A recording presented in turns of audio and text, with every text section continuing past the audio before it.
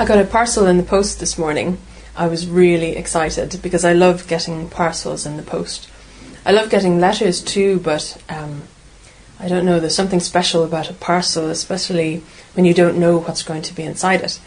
So I opened the parcel this morning, and there, just in time for Christmas and everything, is a big, huge thing of Toblerone chocolates, which I love, and also a 6-pack of Tato's cheese and onion crisps.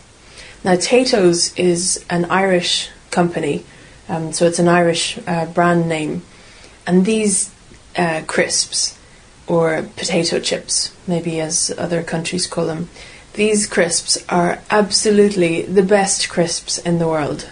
There is no competition. I think if you ask any Irish person, they'll tell you the same thing. So they're quite a strong flavour, I think, but really cheesy. But it's funny because I don't usually like crisps. I'm not a big crisp fan. But these cheese and onion Tato's, I've just finished the first packet, and it really makes me feel closer to home. Like I said to my friends, oh, this is the taste of home. They're so good. You should really try some.